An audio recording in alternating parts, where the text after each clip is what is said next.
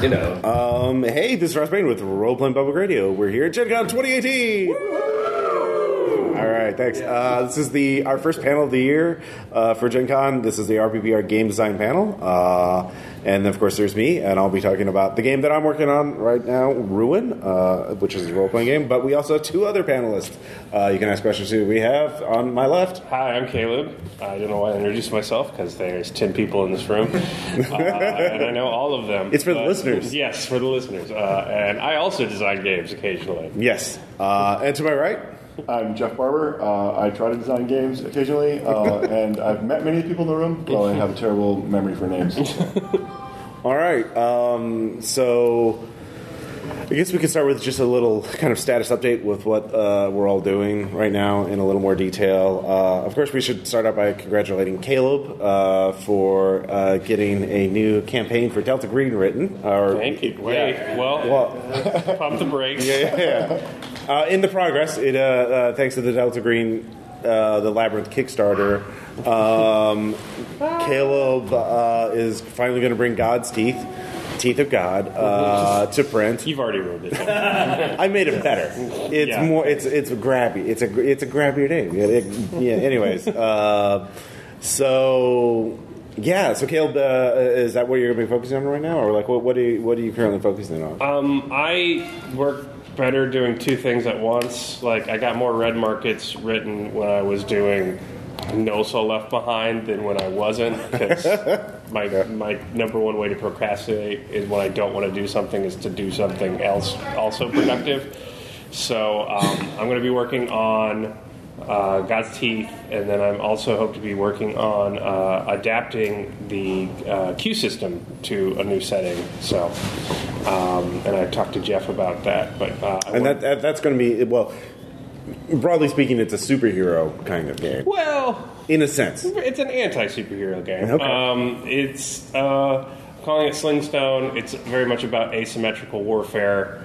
And radicalism and fanaticism and that kind of stuff, because you are humans that are just really tired of Cyclops' girlfriend killing your loved ones, and so you're going to put him down before he can dig her ass up again, or something like that. So basically you're sort of designing superheroes to then have fanatical, like an insurgent cell to destroy. And it's going to use the cards of the Q system, but I'm going to add in some trumping mechanics, hopefully. So, like, if the accuracy cards are diamonds, like Cyclops' 2 of diamonds is going to beat your ace of spades because he's going to cut you in half with his eyes. So it's going to be about building traps. It's going to be about organizing your own special deck to take down these super powerful characters, and most of the scenes will be the best part about the Q system is that you can move so fast through. You can basically have what would be like a season of a long form cable television show in a night, as you're talking to former henchmen to steal their freeze ray because you need it for this certain thing, and like securing a location from a crime boss. And so I am working on that. I've actually got some alpha rules written up. We just haven't had a chance to play test them yet. So I'm going to go nuts writing God's Teeth because it's already planned out, and so I'm really just going to be working through the outline. And there's a certain point where that gets agonizingly boring, even if you're excited about doing something, because I know what I need to do. So whenever I'm not doing that, I'm going to try and work on Slingstone. And then I also have an alpha for a game called Dr. Witch Doctor. But I need to write an app for that, and I don't know how to do that, so that'll probably take longer. So you're going to learn programming, is what you're saying? No, I'm going to try and save up enough money to hire someone to do it for me. Okay. Which is the Heaven Games way. Yeah, so that is a medical deduction game that would be GM-less. And basically the app picks the disease that the patient has, and the person role-playing the patient just gets a list of symptoms that they have to convey through role-playing. And then the doctors have to have, crappy medical TV drama scenes to fuel their deductive abilities. So it's we need to know whether it's in this quadrant or this quadrant, so we better go make out in the supply closet. as a doctor and a nurse, the love that dared say its name. And then it was like, yeah, we got our points. And then you spin that into the app to eliminate an option. So every episode would be a sort of like figure out what the disease is. And the premise is that in Dr. Witch Doctor, every form of medical practice worked. So every form of crackery that exists and now and in the past. And Chronology. Exactly. Everything works. Modern medicine works, and that's the medical side. And then the also thing is like every religion, shamanistic, mystic practice also works. It is part of medicine. So the app works by taking like 2 D100 tables of like adjectives and nouns and then just bashing them together into a new disease. So it's like, I have dental ghosts, intestinal lycanthropy, and like it is trying to bash these things together and give you a list of random symptoms, but the patient doesn't know what's happening. Please let that be a snake. Yeah. You have the intestines of a were-goat. Yeah, pretty much. And then once you figure out what disease it is, like that's the game. Like you could say you're going to treat it however you want. So like, yeah, that's obviously the treatment. You know that you're a doctor. So pretty rules light. But again, I need an app that can bash together these two things and keep all the symptoms straight. And I also writing the list is a nightmare. But I'm basically doing 2 taxonomies. So it's like 5 groups of 20 things, and then you break that up into 5 groups of 4 things, and then you have 4 things in there, and so you're just sort of whittling down by eliminating families. So it's like, it's in family 2, so it's something between 21 and 40, and now we got to eliminate this down into so now it's going to be 21 to 25. It's in that group, and now we got to kill that, but. I don't know how to program, so I just have the game part. All right. And that's what I'm doing, yeah. Cool. So, Jeff, what's going on with Upland and Q System? I mean... So, I got my hands on this yesterday, so it's not even 24 hours old, but it's the proof for the POD version. So, I feel like a major finish line has been crossed, or at least a benchmark in the race. Yeah. So, I'm super excited. I'll pass it around if anyone takes a look at it. Once this is approved, then they'll convert the files to offset for the backer books and the distribution books for retail. So even as a POD, I think this looks fantastic. So I'm really excited, and I'm excited to have people get into their hands. Cool. Did you cry when you got it? I definitely cried when I got my first copy of Red Bargain. I handed it to me. I was talking to yeah, from the sheer physical pain, and also. It wasn't until I was walking back to where I'm staying with a book in my bag, and I'm like, holy crap, it's actually done. It's shockingly good for colored POD. Yeah, it's the premium version from Drive-Thru. Okay. So it's considerably more expensive as PODs go, but it looks really good. The full bleed was amazing because POD is not always well known for that. Yeah.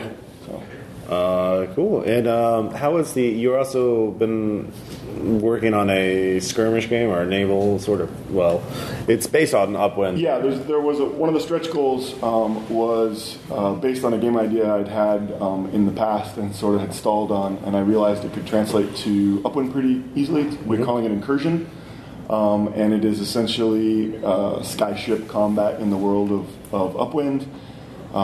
It's pretty, as far as miniatures games go, it's pretty rules light, and it's print and play at this point. You've played it a little bit. Yeah. And if you're into that kind of thing, it's pretty fun. It's got, if not some innovative rules, at least some fun things that kind of get inserted into the game that you don't usually see in miniatures games. You can actually have knights on some of your ships, and they have some interesting powers that kind of act as interrupts, which isn't really a common miniatures element. But that's pretty much done and is in editing now, so that can go out to backers before too long. Cool. So I'm pretty pleased with how that's come out as well. Yeah. And you actually emailed me not quite a game design project, but sort of related, a project you started talking about of a podcast. So premature that I'm not sure even. Okay. About. Yeah. Anything else you're working? No, actually, I'll be honest. Because of the status of the project, I've been kind of hands off over the summer, and it's Sure. the first summer in many that I haven't been feeling desperate need to be productive. So it's been kind of nice enjoying my summer. I wonder what that's like. For me, I have been working on Ruin for months now, years, infinite ages, decades, I don't know. And now, actually, a couple days ago, I actually managed to run the very first playtest of what I feel is a workable game for Ruin. So the premise of Ruin is a group of people, travelers, just all check into this hotel. They don't know each other. They're all strangers. But it's the Sleep Easy Inn. It's like a standard by-the-highway kind of 2-star hotel. Stains on the walls. TV doesn't work right. But they wake up, and then they find out that when they look out the window, there's nothing, literally nothing. There's no light. It's just a void, and all the outer doors and windows are indestructible. You can't escape. And when you open a door you try and go back to your room, it opens up into a different place. And so it's about being trapped in a labyrinth, which I'm calling a structure. And so for it, I'm sort of. One of my inspirations are like basically survival horror video games, because what I find very interesting that people don't really, I think, explore with video games is they build a complex full sort of rule set to describe combat, healing, navigation, all these subsystems, but it's only to service one particular story. It's only like Resident Evil just tells the story of these characters in this mansion solving these puzzles. It's not like Resident Evil, the role-playing game, the tabletop game, which would be like, here's how to run a type of this game, fighting zombies and solving puzzles anywhere, and like write your own game and blah, blah, blah. And because it's a very crafted thing for one story, for one type of story, that you can do interesting systems that you wouldn't be able to do for a more toolkit sort of universal approach.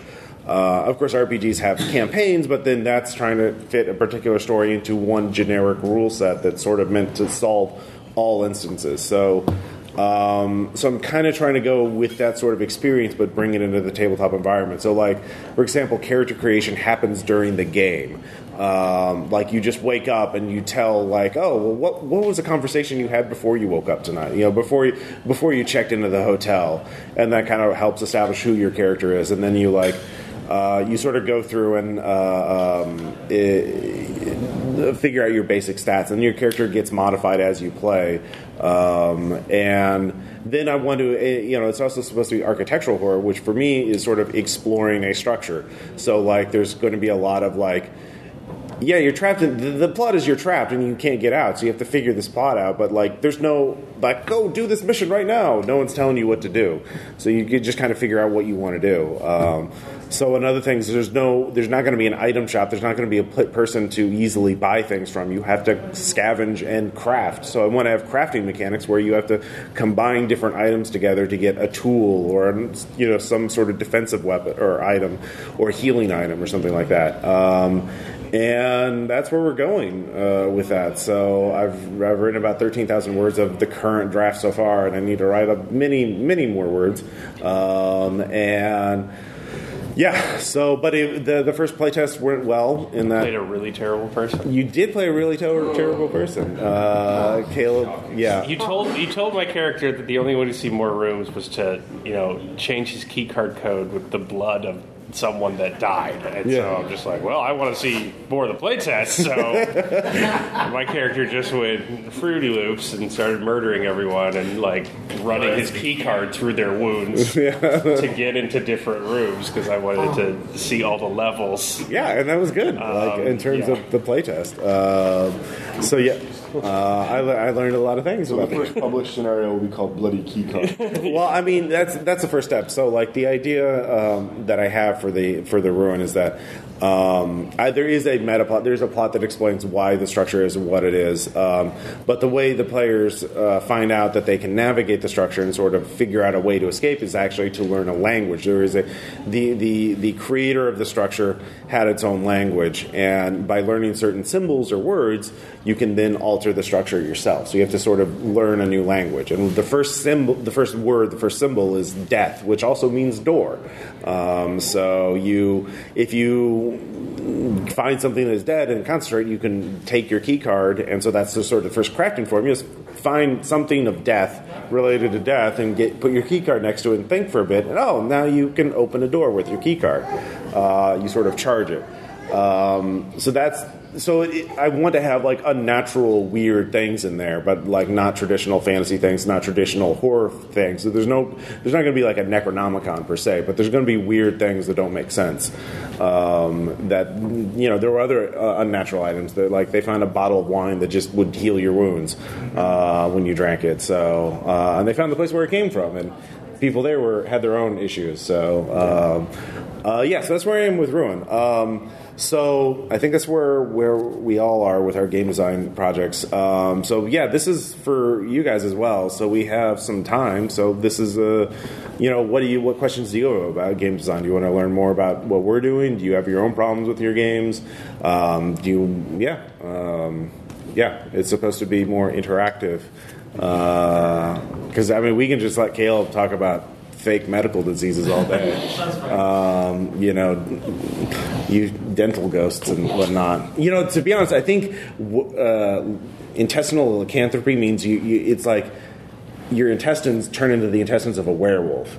And so, here's the thing. If that's what you think and you're playing it, that's what it is. Yeah. I'm not gonna. It's gonna be an adjective noun. So that's all it's gonna be. So your those intestines can only process like raw meat. Yeah, and that's blood. not good. Yeah, but like you can't. You turn into intestines during full. Oh yeah, that's fine. That's fine with me. Yeah. Or your intestines. This is terrible. Your intestines turn into a werewolf in your body.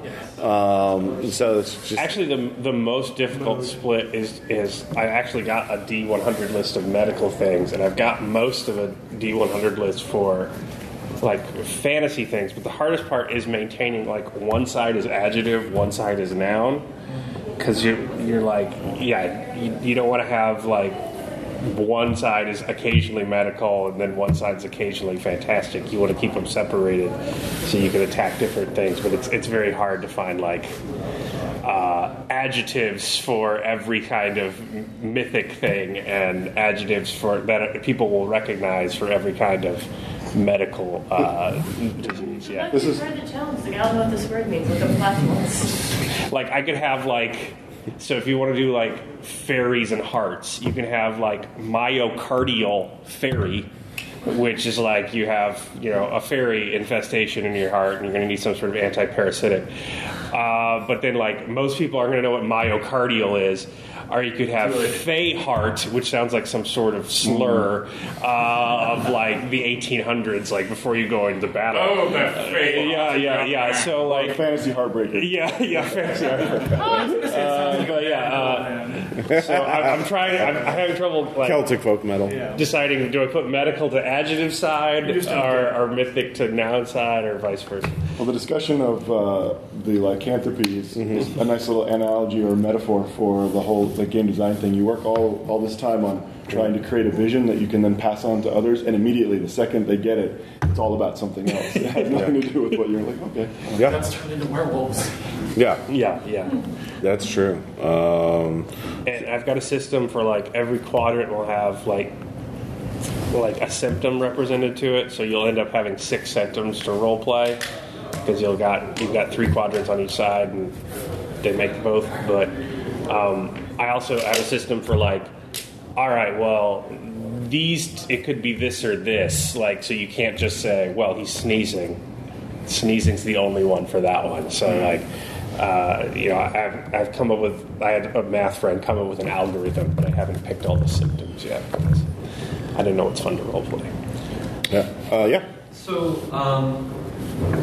I guess my question is about when you are planning out a game, whether you're writing it or whether you're running it.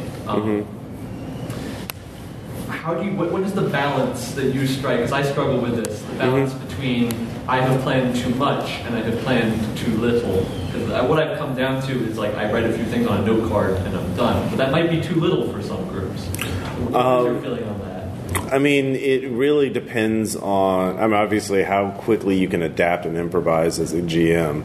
But any group can eventually, like, if they just keep turning corners and keep just heading off, like, all right, I have this idea for a treasure hunt on an island, and the players are like, well, we steal the boat and we go to the desert, and we're going to, free the slaves and conquer this kingdom. And, like, you're like, well, I just gave that kingdom a name. I didn't even know there were slaves there. Oh, great, yeah. So coming up with that, kind of Spartacus campaign on the fly is kind of hard. So I think it's part of it, sort of the agreement at the table, like for the players not to just sort of tacitly tell them, like, I don't have anything for this area if they go off the edge too far. It also depends on the genre. Like, mystery games, you need to do a lot more prep work to make a real interesting mystery, because mysteries are puzzles, then all the pieces kind of have to fit together to a degree. Whereas, like, a feng shui game or even a basic D&D kind of dungeon crawl is just like, yeah, there's monsters. Now there's this monster. Yeah, sure. Go kill more stuff. So at least that's how I think about it. Jeff? Yeah, I think that all games and game groups and the interactions are a whole bunch of slider bars, and it just depends on where your slider is for your group. Like, if your group is really cooperative and they all have the goal of, like, telling a certain kind of story, they're going to automatically know we can't go off to the desert to save the slaves because you just set up a mystery on this island, right? And they're just going to generally cooperate to get to the story that's clearly being tried to tell. But the slider bar may be more adversarial, and you may have a group of players that just wants to do whatever they can to sort of derail you, because that's where they find their fun. Do you have a specific issue that you're having? Or it's the issue is more. I have a couple of players, and I love them, but they will just run off and do their own thing, and then the rest of the party will go and do the thing that I had planned, and then they can. Oh, so they keep splitting up. This is actually funny because this is sort of a podcast idea that you were. Do you feel that those players are trying to break something, or they're just independent? No, they are. They're theater kids, and they're running off to do acting. Have you had overt conversations with them individually? Yeah, no, I have, and it's got better. It's still an issue. Sure. I mean, maybe try and tell them, like, whatever you do, try and stick together, because, splitting the group up for long periods of time, it's like, well, why are you you're not really a group anymore. Yeah. Like, if player A and B are like, we go off to the desert and everyone else is on the island. If you have had those conversations and it seems to be working, that's great.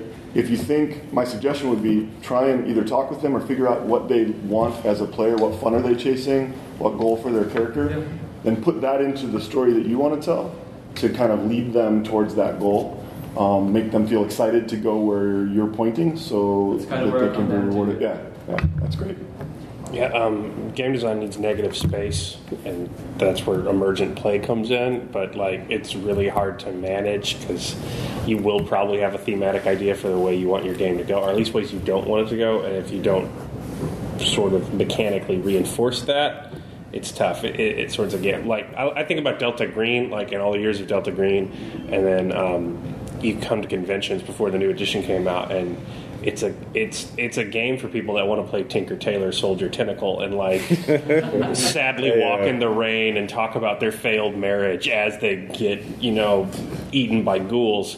And that's what it's supposed to be. But then, there's also a huge subset of it that's just gun fondling. Just like, oh, I'm going to get this. You've got a tack scope. And I really love what they did in the new edition, because they're like, all right, well, if you want to be efficient and good as an agent, you need to not be crazy. And the way to not be crazy is to have these scenes with your family that go terribly wrong. And they sort of add in a mechanic in there to be...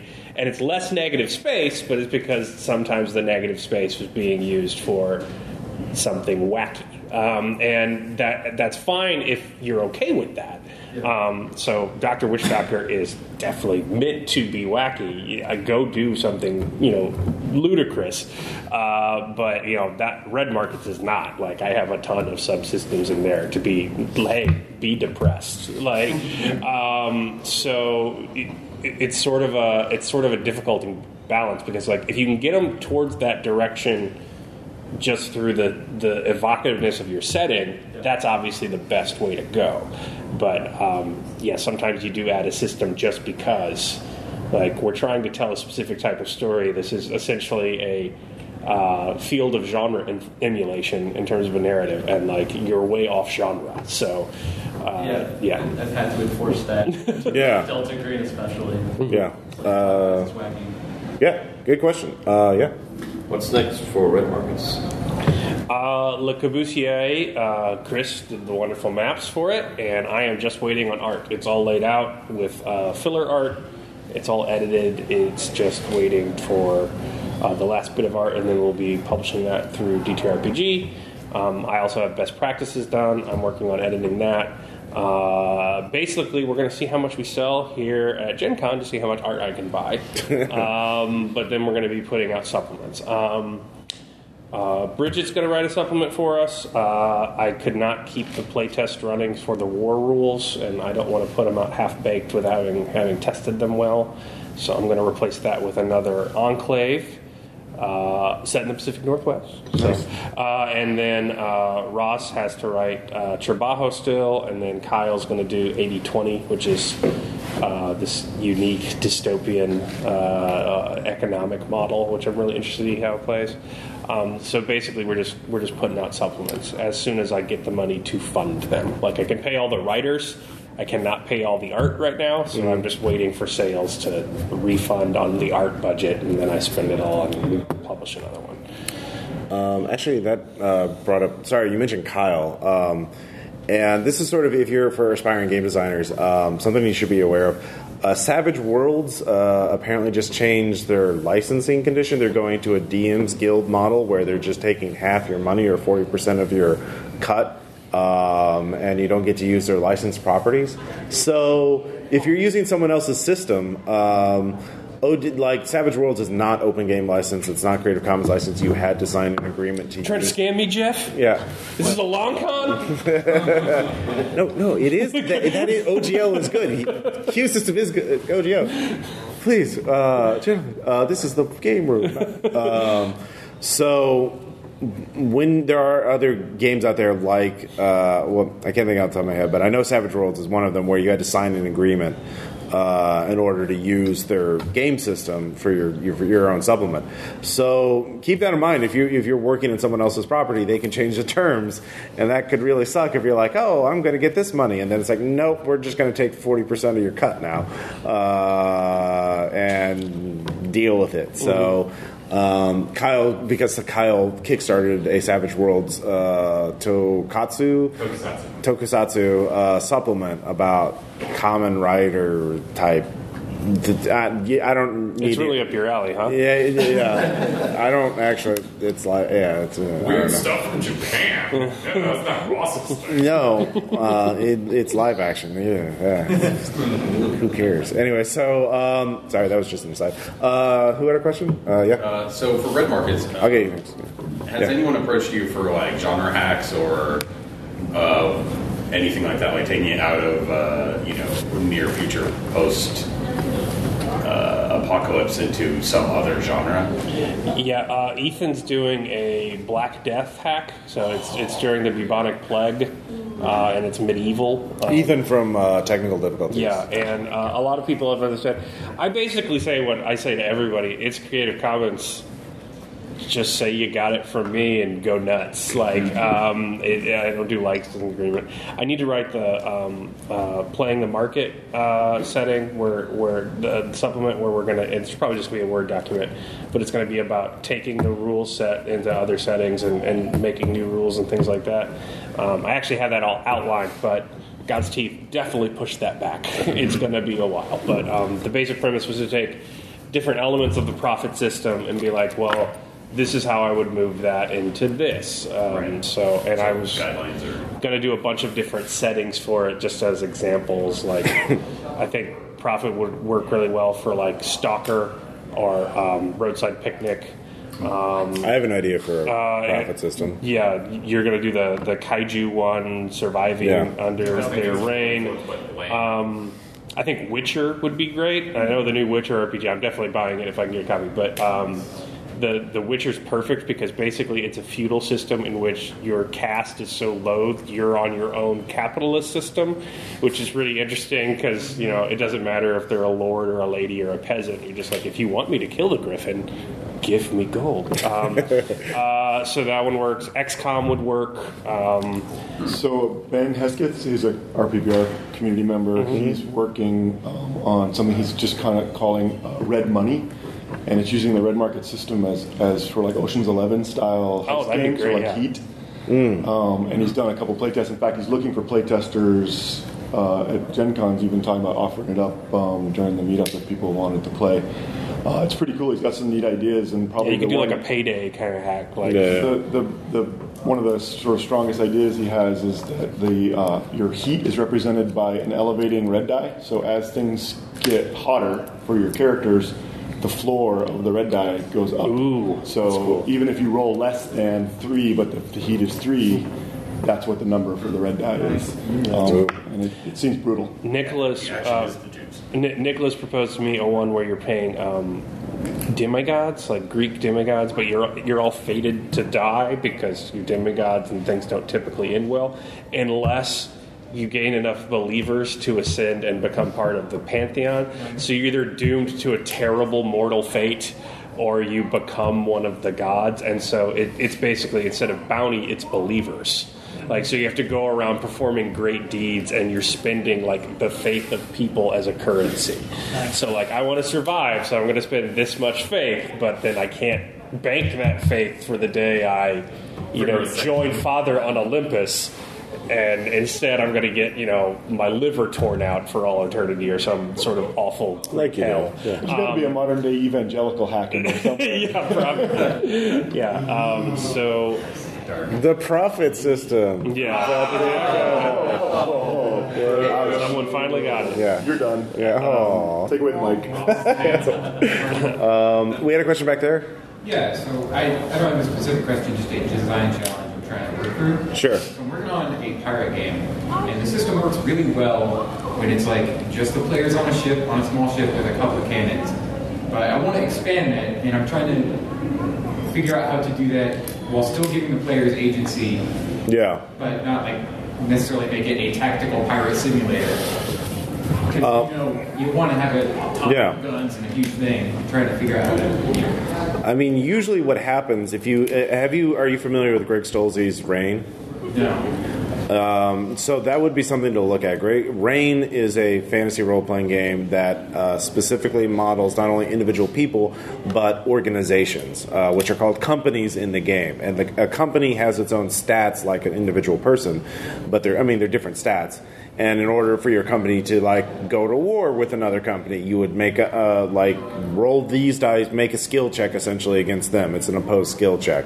And so what you could do with your pirate game is sort of abstract combat at a different level to where your ship becomes a new character, and so it's just becoming character versus character combat. Only it's this galleon versus this galleon, and so. That would be my suggestion. Look at Reign, see what it does, and then just kind of apply those principles of just sort of abstracting and condensing. Instead of making 100 skill rolls, make one roll to represent 100 skill rolls. Yeah. That kind of principle would be what I would do. I looked a lot into mass combat when I was looking at the war rules, and I think they will work. I just don't know when we're going to have time to play test them. But yeah. In Red Market, the war rules are basically a negotiation sheet again, only it's your side versus another side, and there's no limit on sway.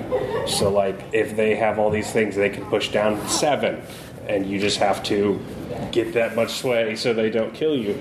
And basically what it ended up being these abstract narrative descriptions of all right, well, they're going to get +2 sway because they flanked you, or they have higher numbers. And it ended up being this very narrative description. And what I found in mass combat rules is they typically go wrong because for some reason there's this impulse. Combat and violence is always abstracted in RPGs, even on the very personal level when you're just rolling around on the ground fighting something. And the impulse for some reason is that when combat gets bigger, people abstract less, and so there's all sorts of flanking bonuses and momentum bonuses and charging bonuses and stuff like that. And that was my initial impulse when what essentially you're doing is you're making a war game and just nailing it to an RPG, and that doesn't work. So what I found is that if you're going to make a mass-like system to deal with like a larger group, you need to further abstract, not less, and make it more narrative, not less, because that's what they want. Like when you see a battle scene in a movie, you want a pulled back perspective. You want to see where people are moving, whereas like, and then you want to be able to cut to where your characters are at in that to have more interesting. And so if you have a more abstract narrative system, you can sort of camera cut into like what Julia is doing this scene to fight off the borders, and then you can go back to like, well, the fire ships are coming in, and you can sort of do that. Whereas if you make it too simulationist in the mass combat, everything's like Paul Greengrass movies. It's just sickening shaky cam. Jason Bourne's doing this, and somehow that hurts somebody, and the camera's doing, and no one knows what's happening, and people get surprised by stuff that should have been described on a more macro scale. And so that's what I would suggest. I would say that if you're going to add mass to a combat system in a game, you need to go more narrative, more abstract, not more detailed. Does that make sense? Yeah. What's the nature of the rest of the system? Is it pretty sort of traditionally crunchy, or is it towards the narrative end? It's a DCC hack, so okay. It's very character focused and just kind of high adventure. It's D20 based? Yeah. Okay. One other thing about Rain that I forgot to mention is it's like company versus company would be one skill check, but every player character fighting on behalf of a company can do a thing to give a bonus to that role. So like have every player like, okay, you can make your leadership check to inspire your crew, you can make a gunnery check to aim the cannons better, you can make a roll to put out the fire, and so all those modifiers would help push it over the edge. But yeah, Q system would actually be something to look into because it really Q system works fantastically for that kind of stuff. Yeah. It doesn't maybe mesh well with the sort of crunchy bits of DCC, but you can abstract lots of stuff. Yeah, and it's is it OGL or Creative Commons? It'll be OGL. Yeah. OG Open Game License. So the mechanics will be free for anybody to do whatever they want. Yeah, however they want. So take a look at Upwind and Rain. Maybe Red Markets. Daniel? What's up? Yeah, this was also going off Incursion and stuff like that for Jeff. Like doing like a skirmish game, like an add-on to an RPG. Yeah. Like for instance, Red Market seems like it could be appropriate for that. Yeah. You have like tactical. How would you do that? I would create a new system for that. I mean, personally, like I would look at something like Mordheim or Necromunda. Necromunda would be really good for Red Markets, I think. And kind of think about what you want to do. Do you want to do a campaign kind of thing, or do you want to do a one-off thing, or like, is it 1v1 or is it multiplayer? The thought I had was like it being a supplement to the combat in Red Markets. Okay, so like mass combat. Yeah, well, sort of more. But with minis. Have you take a team. Yeah. Minis and stuff like that. It was not minis. It was not tactical combat. Basically, we would describe it, and it would just end up being like. We ran a campaign where the campaign was set, and basically I was going to start with the war rules and tweak them as we went through, and then end the campaign on a war. Mm-hmm. So the campaign started with like a year after the crash, and I made 2 taker crews, and they had this 2-front battle to establish the Enclave, and we ran the mass combat rules, and it was pretty interesting because they had basic pushes, but what you can do is that even if you're outnumbered, your takers are badasses, so they can use leadership or risk themselves and give bonuses. So, like, yeah, you're outnumbered by vectors at the door trying to break through, but if you join the line, like, people bolster and you add additional ones. And so it would basically ended up being a whole game of individual scenes where people are running around and doing combat. But the mechanics of that was like, if you succeed in this and don't die, which is questionable because you're having a personal action scene, you're going to give the overall conflict a +1. And the one I remember most was they're trying to evacuate on a dock, and they were being overrun by vectors, and like there was a group of people who hadn't gotten in yet that needed to get to the dock, but it was cordoned off, and the vectors were flowing around them. And I'm like, well, you're going to lose them, and that's going to hurt your morale, and then And so what Aaron did is, like, he got in an ambulance and, like, just rammed a hole through a building so people could run through the dock. And, he's like being eaten on one hand and just firing a pistol, and he blasts through a door and over the docks and is like half drowning, but like he succeeds and doesn't die. So like it stops the morale as all the people pour through the new entry. And that was basically the whole game. It was like a 6-hour session. And you're basically just running individual scenes, but they all affect this larger, like, push-pull, tide of war kind of thing. Mm-hmm. So, yeah. It's just because you said, like, XCOM for Red Market. Yes. And XCOM, like, the type of combat's a huge part of the game. Yeah, I wouldn't do that part. I would do, like, hey, aliens are killing us all, and be like, yeah, but we just passed this budget agenda in our country, and no one wants more taxes. So it's like they're literally eating you. And it's like, no, those laser guns are super expensive. We can't. Mine would be more like the bureaucratic hell side of the base if I was going to do that. But we have a question back there? Yeah. I'm basically what I'm trying to work on right now is using role-playing games as a therapy tool in certain settings, and I'm trying to figure out whether or not it'd be better to write it as scenarios for different product lines, or if it would be better to just start from scratch and build from the ground up. And I'm wondering what you guys think would probably be the better option. I don't think you have to start from scratch. There's a lot like Fate and Powered by the Apocalypse, and I've seen that used in a lot of red markets. I'd be scared about red markets because I know people who are just like, I played your game and it gave me an anxiety attack, and I'm like, that's not therapeutic. Cold-blooded. Yeah. So I'd be worried about that, and I'm definitely not qualified. But what I've done is, like, I usually have a goal in mind, and the people I know who do use games for therapy have a clear goal in mind. So, like, we're going to learn to cooperate. So we're going to play a co-op board game where you realize that constantly sabotaging your sister sabotages yourself, and the game becomes a metaphor for your need to change that behavior. And, like, that's the goal. Like, we didn't want to play Pandemic. We didn't want to stop the disease. We wanted you to stop being a jerk to your sibling. Like, I'd second that. Just figure out what specific goal you want, and then find the product line that's going to support that goal. And probably the simpler and more accessible the rule set, the better. At least initially. There are a lot of really good rules light systems. There's some free ones. Risus, RISUS, is free. It's on the internet. It just uses D6s. There's also Wushu, WUSHU. That's another free one. Those are very rules light. They fit on a page. There's also Cthulhu Dark, which fits on 2 pages. May not be great for therapy. I don't know, but though the Risus and Wushu are really, depending on the age of the people you're doing the therapy for and that kind of thing. But there's a ton of really good systems out there. Yeah, for that kind of. Red Markets is just Ruby Pain plus zombies. So it's pretty brutal. I don't know what kind of lesson you'd use to teach in it, except that maybe you shouldn't be a taker. Maybe the winning move is don't play this game, and just go save up and become a potato farmer back at the Enclave or whatever you think. So the game should be depressing, but not cause panic attack. But Hill Folk's great. I know a lot of. I've done work in class with Hill Folk when I taught RPGs. Where teaching all human, a metaphor for human action is petitioner grantor, and constantly refusing the petition drains you yourself and makes you less capable and makes people less capable of giving you what you want. That sort of action economy of that has been pretty useful for people that don't really understand the cooperative or ensemble nature of RPGs.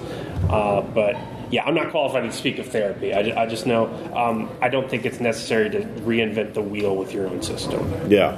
Unless there's some unique need that no other system can. But there's so many systems out there. Yeah. There's got to be something. There's also a lot of work being done on RPGs as therapy. I know there's panels about it here. There's actually at Role Playing Public Radio. I've recorded some panels at PAX South about RPGs as therapy tools. If you go on our site and just type in RPG therapy, you can probably pull up those panels. There's a group in Seattle that does work on that. I can't remember their name off the top of my head, but yeah. Other questions? Yeah. We got Laura. Have you considered carving out the playtest of War Rules? Sure. I mean, I've got 2 or 3 alphas, so sure. You were describing what you were playtesting. I'm like, I wish I had that like 4 sessions ago. Yeah. It was working. Like, it was doable, but like that's the thing. It's something that works best when you build up to it, like in a whole campaign. And be like, oh, I'm really glad we got those guys on our side in session 3 because now they're stopping the aberrant on the right flank. I just started a game of utility. Yeah. Badasses Oh, at cool. the end of Yeah. Crash forming an enclave. Yeah. It was great because whoever survived the initial playtest, they ended up being the founders and the guys who offered jobs for the campaign. So you got to see your own character 4 years down the road, like retired and hardened. And Aaron's doctor was great because he was addicted to speed because he was the one doctor and like he had to do it all the time. So when I played him as like, you know, your frenetic general practitioner. He just like gets in his rolly chair. Hey, how you doing? And it's like instantly taking like blood pressure and like listening to your heart. It's like, yeah, by the way, I need you to go here and do, I just made him like combat junkie vet doc, and it was fun. That's not related. Anyway, I farmed that out. You can talk about it. What's up? Do you have any advice for like taking a thing, basically the realization phase? Like if you've got it on a Word doc and you want to get it to production. I'm hacking away at a board game right now, and I've got stuff. I've got prototyping garbage all over. So you're talking about like graphic design, like not just that, but like the actual printing process, and just any advice really. You probably have to fund it on Kickstarter, Sure. But there's an initial investment. You need art to sell a Kickstarter. You need to be able to show the game in at least somewhat of a finished concept. So there's a bigger upfront cost required for a board game Kickstarter than even a RPG one because you do not have to prototype it somewhat professionally and show people how it's played. Sure. Besides that, there's a ton of board game printers. There are people that will do a prototype for you by themselves. Like it'll just be Game the singular crafters. game crafters will make a prototype of a game, and they'll do single runs, so you can just have one to show people around, which is really good. But there is an upfront investment, especially now with the quality of board game Kickstarters. People want to see everything before they back, and so Rule books that aren't photoshopped from somebody else's rule book. yeah, exactly. Oh, yeah. So it's a gamble anymore. It's not like I had this idea, I'd really like to do it, Kickstarter, fill me in. It's just like you got to be ready to go. Like so, had Party Foul not met, which it very much looked like it wasn't going to, Spencer and I would be out $10,000 because we'd already spent pretty much that in advertising and art before the game started, and we're probably losing money on it anyway now, but because when like Hellboy board game launches on the same day and makes $2 or $3 million, like they're sucking up all the oxygen in the room. So That was Party Foul. That's good. Yeah, we're on track. We're going to print it soon, but Yeah, I mean, also you need to figure out, like, for board games, you have to also think about manufacturing. Manufacturing is only really practical overseas, i.e. China. There are manufacturers here or that have reps here that you can talk to. In terms of, if you're going to work overseas, find somebody who has a U.S. sales department. Yeah. Because translation can get real scary when you're doing big print runs, and that can be a legitimate issue, like with that. And normally they'll have Chinese nationals working in the U.S. office and U.S. nationals working in the Chinese offices, that kind of stuff. One thing, if you're not ready to go quite full board game level, their Drive-Thru RPG has print-on-demand card Drive-Thru manufacturing. cards is pretty great. Yeah, Drive-Thru cards, so you can, and they can do even little tuck boxes or like ship out entire decks of cards, and they have different sizes: poker, tarot, square tiles that are like 2 or 3 inches. I can't remember. And that's sort of you'll still need a graphic designer to lay out the cards and get them ready and everything, but that's print on demand, so you don't have to keep inventory, you don't have to worry about that stuff. One thing also with board games is you could make a prototype and then take it to different game publishers and see if they want to buy it. Because in that case, you don't have to do all that stuff; they can do it, and presumably you somehow get money out of it. I'm not, as an RPG designer, I'm not 100% sure on that part. If you're going to sell, the goal is to design a bunch of different games. Yeah, and then sell those because you don't have to deal with the right. Yeah. Good question. Any other questions? Yeah, we can probably do one more. Yeah. What's up? Just a quick one. Is there a point where it is too early for an RPG to start playtesting? Yeah, you need to have like an idea of how at least a one shot of it would go. Okay. Like certainly with Ruin, there was a lot of time where I had like character creation ready, but then like, oh, what are they actually going to do? So I had to create like a bunch of areas for them to explore because the whole game is about exploration. Yeah. And I think you kind of have to have all the mechanics at least that you're not making them off the top of your head that the player would encounter in one session. So with a home group, no. With a beta, yes. Yeah. If you're giving it to strangers, you're also selling the game. Yeah. And if it's not ready to go and they have to do more work, but generally, skill most checks. people aren't forgiving Yeah. about that. But with your home group, you just be like, I want to try out the single mechanic. They're your friends. You'll be fine. Yeah, but like... Yeah, they never got beyond the home group. Yeah. Sooner to table with your home group is better. Beta, you need to have something kind of put together. So. Yeah. Certainly before I send Ruin out to other people, I'm going to have to rewrite or add a lot of text. Because a lot of mine, like, they do this, and then this, and then this. And, like, it's very, like, 5 sentences. Because it's more of, like, notes for me to, like, not, like, actual game text. So because you started bouncing the core like Ruin concepts off us years ago. Yeah. Ruin has been percolating in my head for years as I've wanted to do something like that genre of horror between House of Leaves and Silent Hill and a few other things that I find really interesting. But it's such a vague and nebulous thing that you can't really define it as it's parts of other genres, you know. And so like, you know, the Kubrick's The Shining and like parts of survival horror video games. Like it's a really weird thing, and it's hard for me to sort of figure out. Before you guys go, we need to wrap this up, but please bring your tickets up.